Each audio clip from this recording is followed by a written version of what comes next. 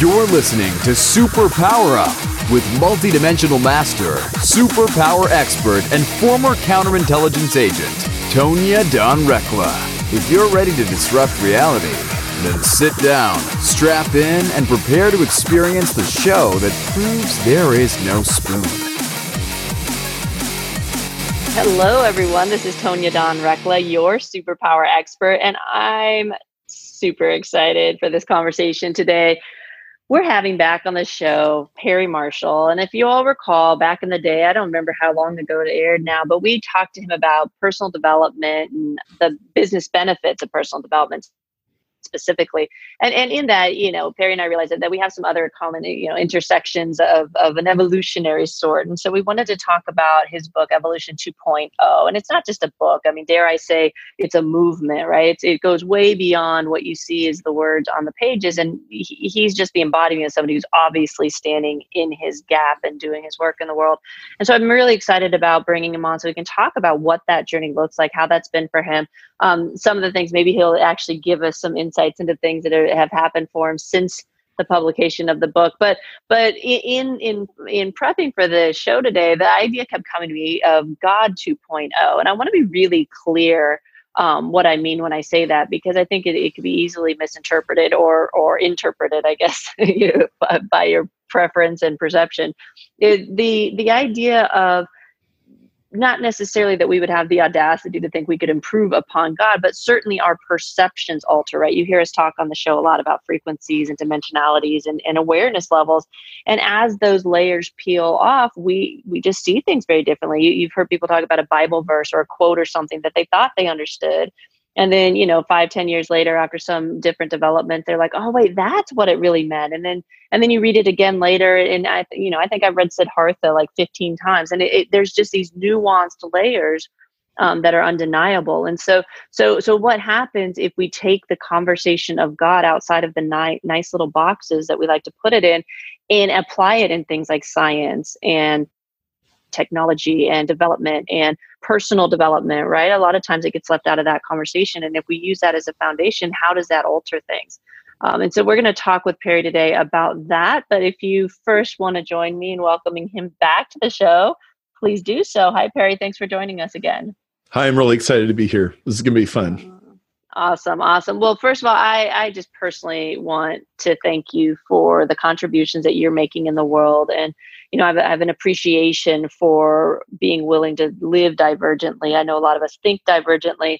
Obviously, we're attracted to a show about superpowers, but to live it, to embody it, to walk it, it's, that's an art and a science all wrapped up into one. And it takes a hell of a lot of courage in a world that is okay convincing us otherwise. So to you, thank you. And I love your work. So I appreciate you. Thank you. Means absolutely. Well, I'm so glad. And if you haven't had a chance to check out Perry's book, I absolutely recommend it. All of his stuff is great. He's brilliant. You get him talking about the topics that light him up and you see it exudes. And so if you have a chance to pick up Evolution 2.0, I highly, highly, highly recommend it. But we're going to jump into this deeper conversation with it. So Perry, can we give him a quick backstory as to what the impetus was for why you even approached that concept in the first place? So I used to avoid evolution. It's kind of like gay rights, immigration, gun control, abortion, immigration, yeah, you don't highly talk about polite company, right? Right. Yeah, I think I'm going to go to a wedding and talk about that, And the funny thing is now I can go to a wedding and talk about evolution. Everybody would be sitting forward going, really? Nobody ever told me that. But I'm getting ahead of myself. This started when my brother went to very conservative seminary and got a master's degree and moved to China, and he was a part-time missionary in China. He'd been trained to be a pastor, and I'm over here, I'm running my business, I'm doing all this stuff. And Brian's always been like the most conservative one in the family.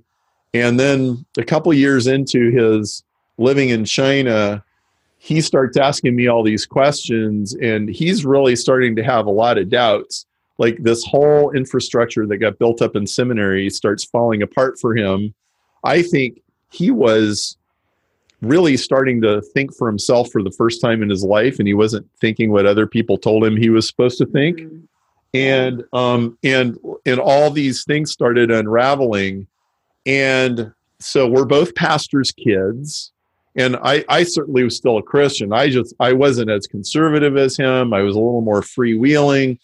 And I thought I had like answered lots of tough questions from lots of tough intellectual people, but you have never had a deep theological dive until you've done it with a guy with a master's degree in theology who knows Greek and Hebrew and everything else. Okay. And I was finding myself over my head, but, you know, maybe keeping my head above water at least. And then I went to visit him in China, and I immediately realized he's done. Like he's not asking questions anymore. He is no longer a Christian. He has thrown this out the window, and he's done. And boy, I don't know. I think Thanksgiving dinner might get interesting. Wow. And so I was feeling very upset about this and very unsettled, and not so much because of how it changed the family dynamic, but it was like, well, I don't know, like, what if he's right? And like, I can't, like, I'm kind of drowning in his questions myself. And like, maybe I'm wrong about a bunch of stuff. And we're riding this bus, and I said to him, Brian, look at the hand at the end of your arm. I said, this is a nice piece of engineering. And I know, because I'm an engineer. You don't think that's an accumulation of random accidents, do you? And he goes, hold on. And he just comes right back at me with an explanation that probably everybody's heard. Well, you know, all you need is random changes in DNA and millions of years and millions and billions of creatures. And, you know, the inferior ones die out, and the ones that are left keep getting better and better. And you don't need a designer, and you don't need any of that. And I just stopped right there. And I thought, okay, I have my engineer's way of assuming the world is, but I know that I don't know everything. I know a bunch of biologists would agree with him and not me, and they can't be stupid, I don't think. So what do they know that I don't? And I just decided to stop arguing with Brian right now. It wasn't helping our trip anyway. And I'm going to stop arguing. And when I get home from China, I will buy every book, every scientific paper, anything I need. I am an electrical engineer. I am scientifically literate. I know how to pick up scientific literature and figure it out. Here we go. And I just plunged myself into the void. And the real question that I was trying to ask is the world purposeful, or is the world purposeless? And I would look at the hand at the end of my arm, and I would go, it is obviously very purposeful. Duh. Like, I don't know any engineer that can make this. Anybody ever took a good look at a prosthetic arm?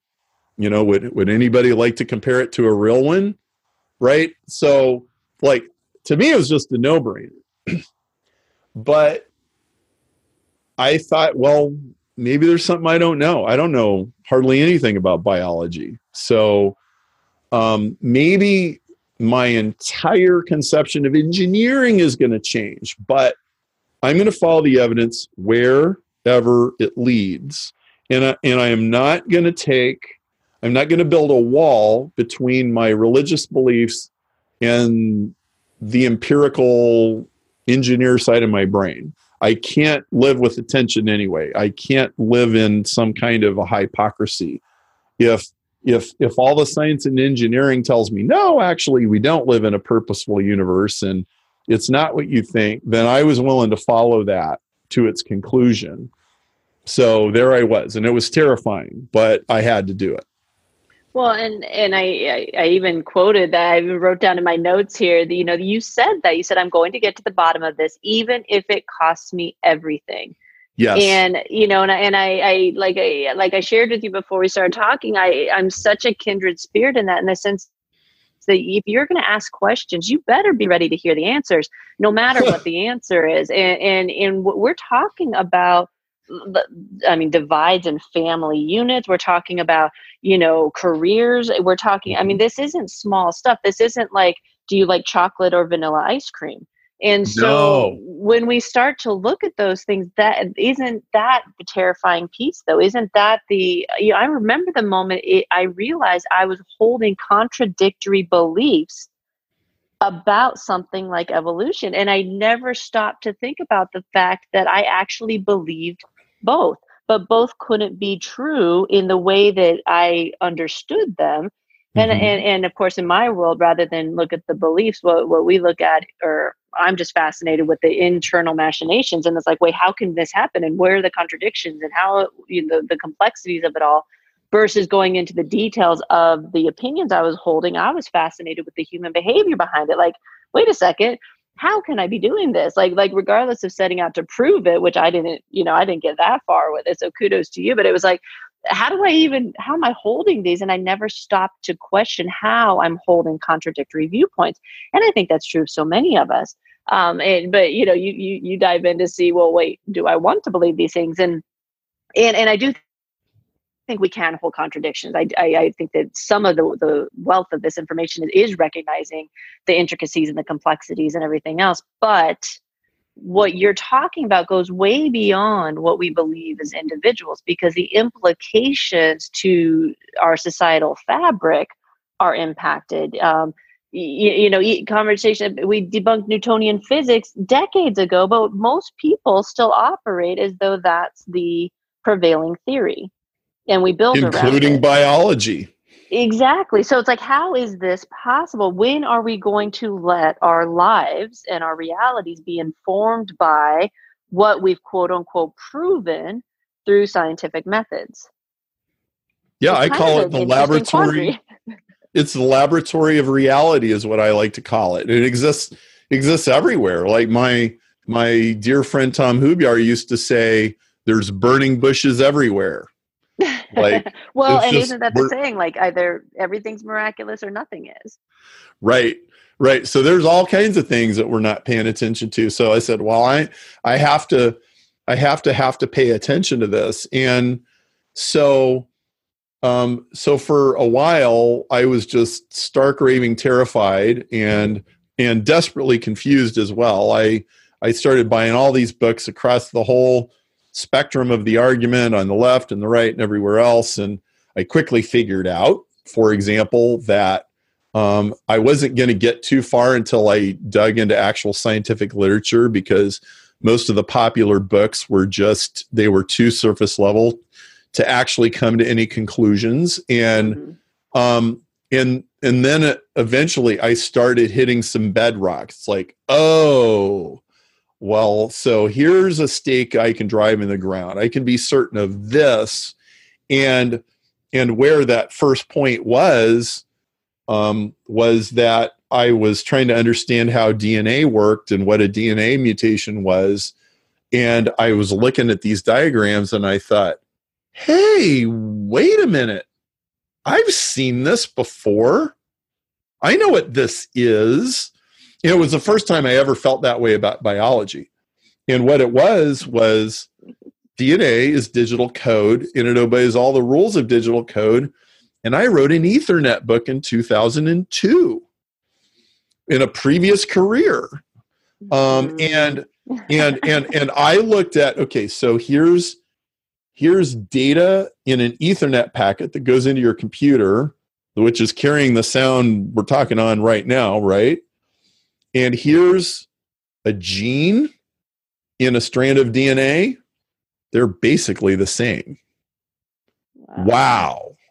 Wait, I'm going to pause you there because that's a great cliffhanger and we have to take a quick break. Folks, you are not going to want to miss the rest of this conversation. I don't know about you, but we're tapping into some matrixy type stuff here. So stick with us. We're talking with Perry Marshall. We're talking God 2.0, science and spirituality. Where does all that fit in together? So don't walk away. We'll be right back.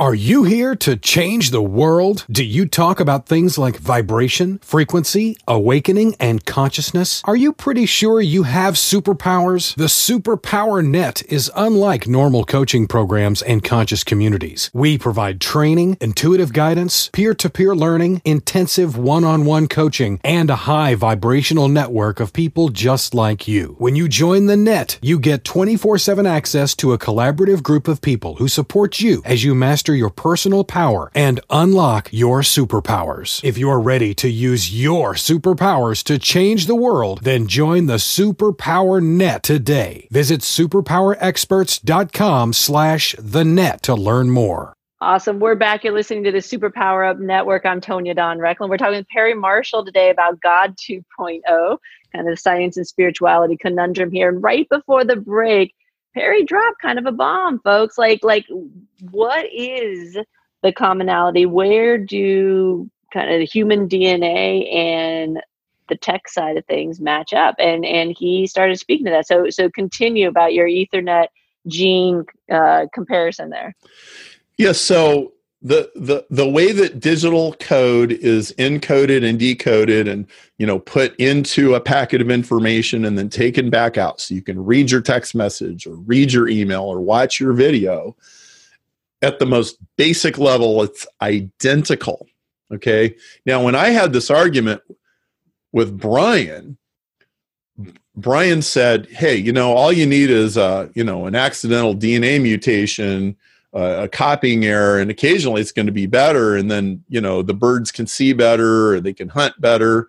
And so evolution just keeps getting better and better. And you don't need any kind of designer purpose or anything. Well, when I ran that through my information technology filter, it was like, that absolutely, positively has to be wrong. There is no slightest possibility that is right. Now, this brought me to a really interesting fork in the road, because most people, especially people with my background in training and education, they would say, oh, so evolution is a hoax. And they would be some flavor of creationist or intelligent design person. And I was really tempted to stay on that route for a while, but I discovered something else. And this is where it got interesting. And what I discovered was there was 70 years of very detailed research that showed that organisms reprogram their own DNA, going back to the 1940s. Okay, now, this is kind of hard to appreciate, but have you ever seen an M.C. Escher drawing where a hand is drawing a hand? Mm-hmm. Okay, that is what life does. In 1944, Barbara McClintock figured out that her corn plants, if she damaged their DNA, the corn plant would go take pieces of DNA from other parts of a chromosome, and it was like it would patch the missing data with similar, different but suitable data. It would be sort of like, well, I just ripped a page out of this mystery novel, but I got this writer over here, and they took some other sentences and paragraphs from the book and they reassembled them. They filled in the missing stuff, and nobody notices that page got completely rewritten and the original page was lost. Mm-hmm. A corn plant did that. Okay. And Barbara McClintock went and presented her findings at a symposium, and half the crowd laughed at her, and half of them were mad. They were like, woman, like, don't you know, genes build plants, plants don't build genes. But see, she figured out, no, plants do build genes. And see, the real question is, how do they know how to do that? And where do they know how to do that? And what does it mean for them to know how to do that? And what do they know? Barbara McClintock asked what I think is maybe the most brilliant question in the history of biology. What does a cell know about itself? And she wrote that in her 1984 Nobel Prize paper. For 20 years, she had so much ridicule, she didn't even publish her data anymore. But she kept doing the experiments. And then in the 70s, people started going, hey, wait a minute, look at this. And hey, wait a minute, look at this. And it kind of resurrected what she had never been able to push forward, and she won a Nobel Prize. And I think she's the greatest biologist in history. Absolutely brilliant. And so when I found that, it was like, oh my word, like nobody's operating system does that. Oh my goodness, that's crazy. And suddenly evolution became the most fascinating engineering problem I could imagine, because evolution is not a hoax. That you go to the doctor, and I actually 2 weeks ago I had an infection, and I go to the doctor and he gives me antibiotics, and he goes, you finish the bottle all the way down. Even if you feel all better, Has he not read your book? Well, that sounds kind of familiar, right? And that's because the germs will evolve. Okay, they'll evolve past the antibiotics. They'll develop defenses, and that's just child's play version of evolution. Yeah. That's not like the advanced stuff. And so I was like, why isn't anybody talking about this? In my whole quest, it took me 2 years to find Barbara McClintock. She wasn't like hanging on some poster, but she should have been. I was like, why isn't this is like the most important thing anybody can know about this? That organisms reprogram themselves. And Tonya, I think that there are some kinds of information that the world is just not ready to accept. For sure. I mean, and we know that. As you're talking, I'm reminded of, I had this whole download one day about intentional molecular creation. I'm like, what? And so I just kind of go down these rabbit holes, because that's how my gifts work, right? Random thoughts come to me and I pursue them, and I keep looking, and I go to Google, and I use all my tools, and it's a whole process. I'm reminded, like in a crude way, of the movie Lucy. I don't know if you've seen it, but Scarlett Johansson, where she was like turning her hand, and she's like, we can make, cells can repurpose themselves. Even in Doctor Strange, they talk about, a cell can put itself back together however it wants to. And I don't know what other couples are talking about, but my husband texted me today an article that says octopus arms are capable of making decisions without input from their brains, right? And so it's like, you're starting to see these things pop up, and they're coming forward, and it's like, wait a second. And for some of us, it's laughable because we've always, quote unquote, known it, but proving it in the physical reality, stepping into those spaces, being able to really drill down like you're doing into these conversations, because it's just too easy to brush aside, like your friend Barbara here, right? Like that's huge information that, like you said, that should be front and center, but why does it get squashed? What is it? Is it simply timing? Is it readiness? Is it conspiracy theory? I come from a counterintelligence background. So, you don't stay in the spy world for more than a minute and not, ingrain a lot of conspiracy theory. I think it's a virus of itself, and you start to see that in everything. But there is, that leads us right back to the very dialogue of something around an intelligent design. And if you go to that space, then there has to be a purpose. Well, what's the purpose, right? And that becomes its own dialogue. So great that cells can do that, but why? Well, okay. So I think the life has a degree of freedom that most people have never contemplated. Okay. So like if you ask a typical religious person who knows a thing or two about theology, they could be Christian, Jewish, Muslim. If you say, so Tonya, why is there evil and suffering in the world? Is this your deep religious voice? Well, So people will ask this, and the answer is usually, well, you can't have love without freedom, and if you have freedom, then you have the choice to harm as well as to love, and so that's why we have evil.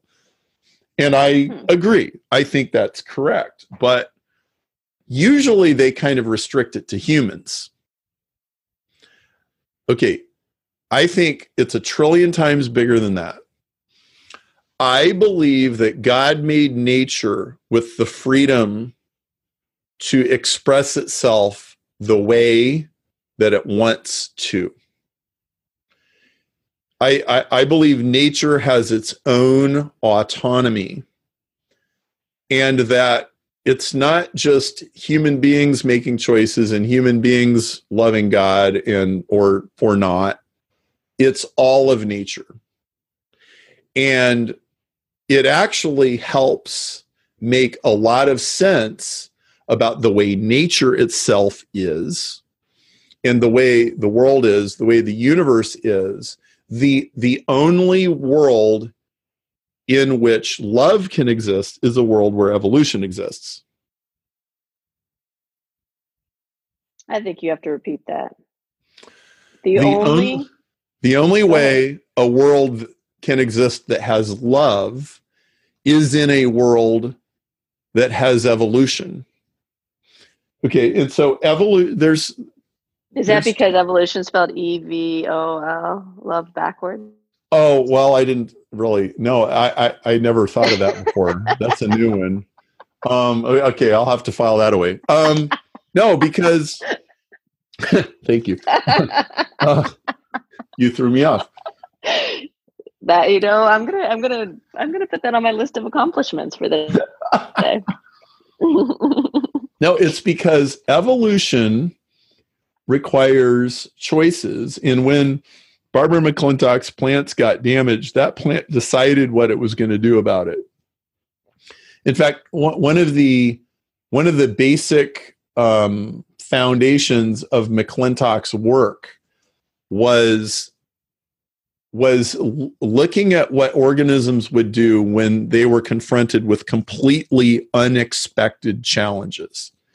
So she discovered, like, if you take a plant or a bacteria and you make it hot, it will have a heat shock response, and it will do certain things to its DNA, and it will do all this stuff. And if you take away its food, it will have another kind of response. And these are predictable. But then she would do things that were completely unpredictable, and she would find that, well, actually, they're kind of like people.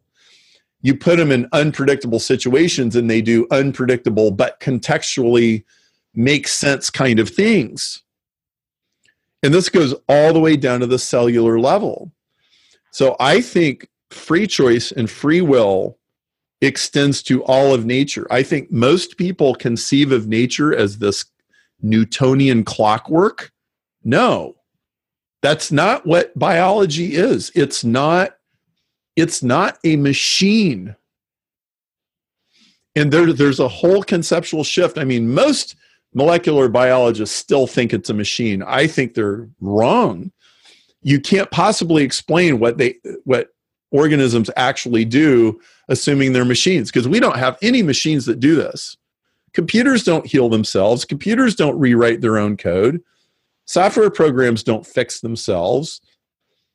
Software doesn't evolve in 20 minutes when you put it in antibiotics. Cells do.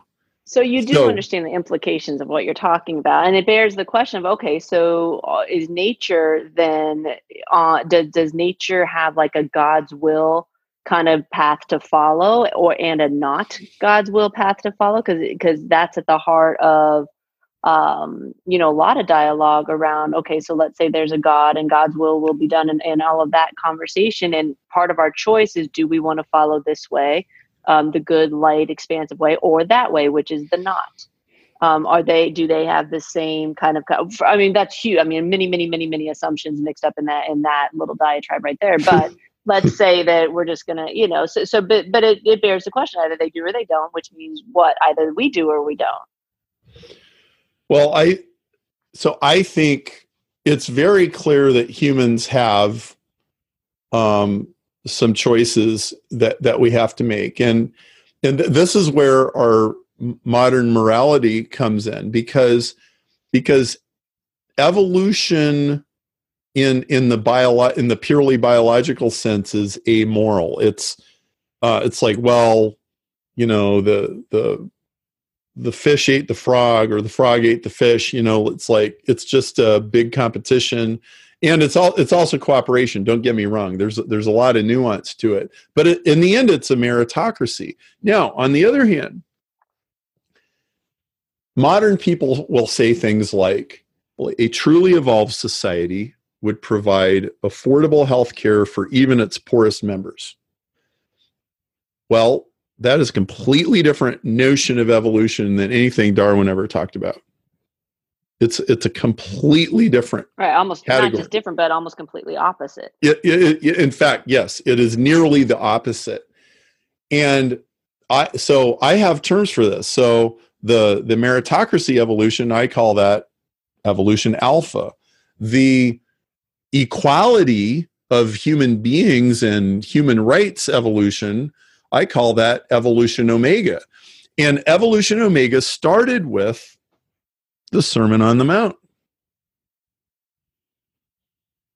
Blessed are the poor in spirit. Blessed are the peacemakers. Blessed are the meek. Turn the other cheek.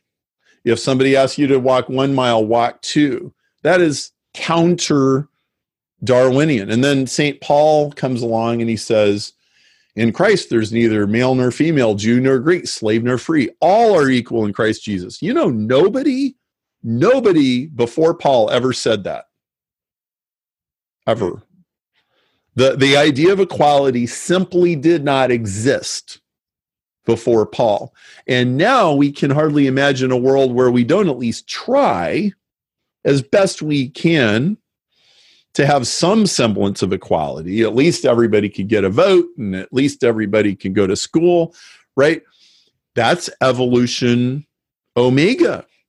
Mm-hmm. And so, what if the whole cosmos is evolving in that direction?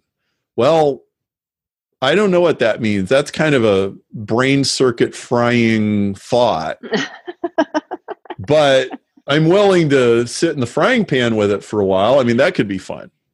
Well, and we take it even in a little bit of a different nuanced direction, in the sense that, like I alluded to earlier, my bias is that we are fascinated with these conversations now because it is the next phase of our own development from the personhood to oneness. Like, it's a next common logical step, because you can't have oneness and be separate from anything. And there are, when you get up high enough in the stratosphere, you can see the symbolism in a lot of the stories, whether it's religious, spiritual text, whether it's secular text. Like, it doesn't matter. The idea of, like, what the hell are we doing here? And if we relax into and provide, and some of us have had the experience of what Christianity would consider the Holy Spirit, like the feeling of, like, you don't touch the face of God and not know it, right? You feel it, it. They in Stealing Fire, they looked at ecstasy. You feel it in every cell of your body when you're embraced by the divine. Yes. That, like, so to look at, and then to go looking for facts, it's like everything pales in comparison to that. But yet we have to understand what to do with that here. And, when a lot of us got to that level of awareness and didn't just naturally transcend and leave our clothes here, it was like, oh, well, shit, what do we do? Like what, why would we know this here? Like, what is the purpose, And I think so many of our folks, at least, thought that the awakening was like it. And it's like, whoa, that was just step one. Right now, what do we do with it? What do we do here? And I don't know about you, but I'm continually drawn into this idea of collaboration. In fact, we were gifted with the idea of synergistic collaboration, recognizing that the energy between us actually creates. Well, what you're talking about has huge implications of that. It goes way beyond the individual personhoods figuring out how to commune energetically, spiritually together. Well, now we're talking about and actually, in some way, it's actually reassuring, because what it does is it creates this like entire net, if you will, of this encompassing shared energy, and you can see it in what you're talking about. And again, it still begs the question of, okay, so what do we do with that? But those conversations have to continue to unfold.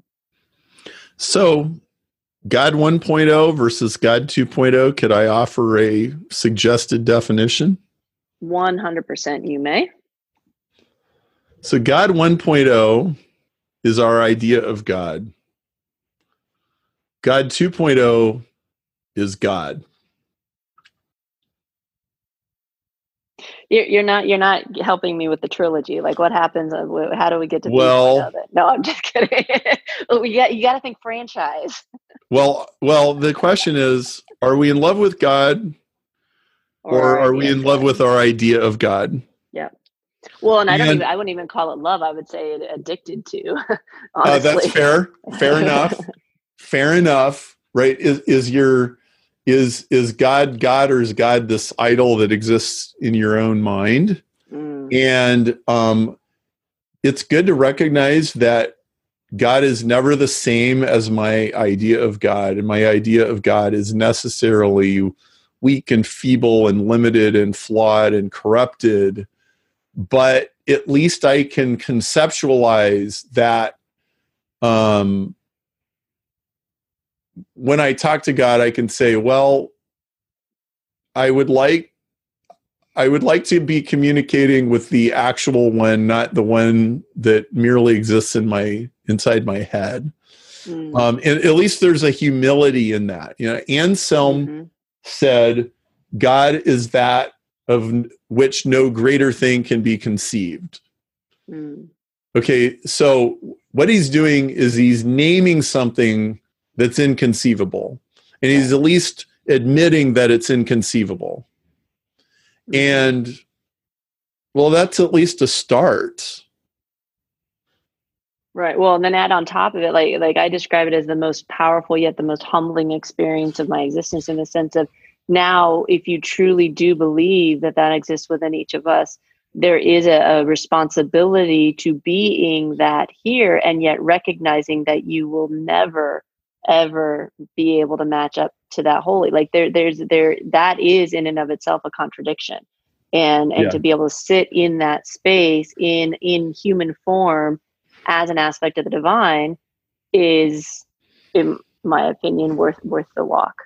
So, it's but I love what you're doing. I love the questions you seek to answer. I love your very delicate balance of skepticism with inquiry. I think that you have a very responsible way of persevering in these spaces, and we need that. We need level-headedness and responsibleness and open-heartedness and willingness to suspend our disbeliefs if we're going to have any hope of seeing beyond what we previously thought possible. And so again, I honor you and your journey and your work, and we're always happy to support you. So you're welcome back on our shows anytime.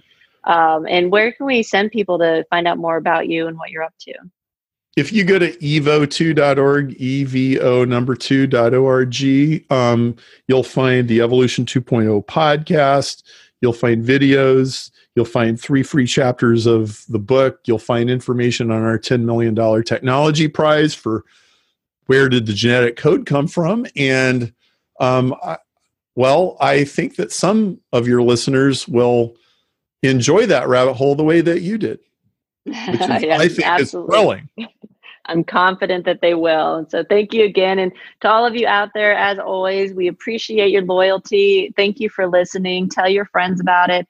And until next time, go out, uncover your superpowers, and change the world. Take care, everyone.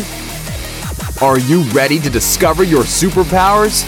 Go now to superpowerexperts.com and take the superpower quiz today.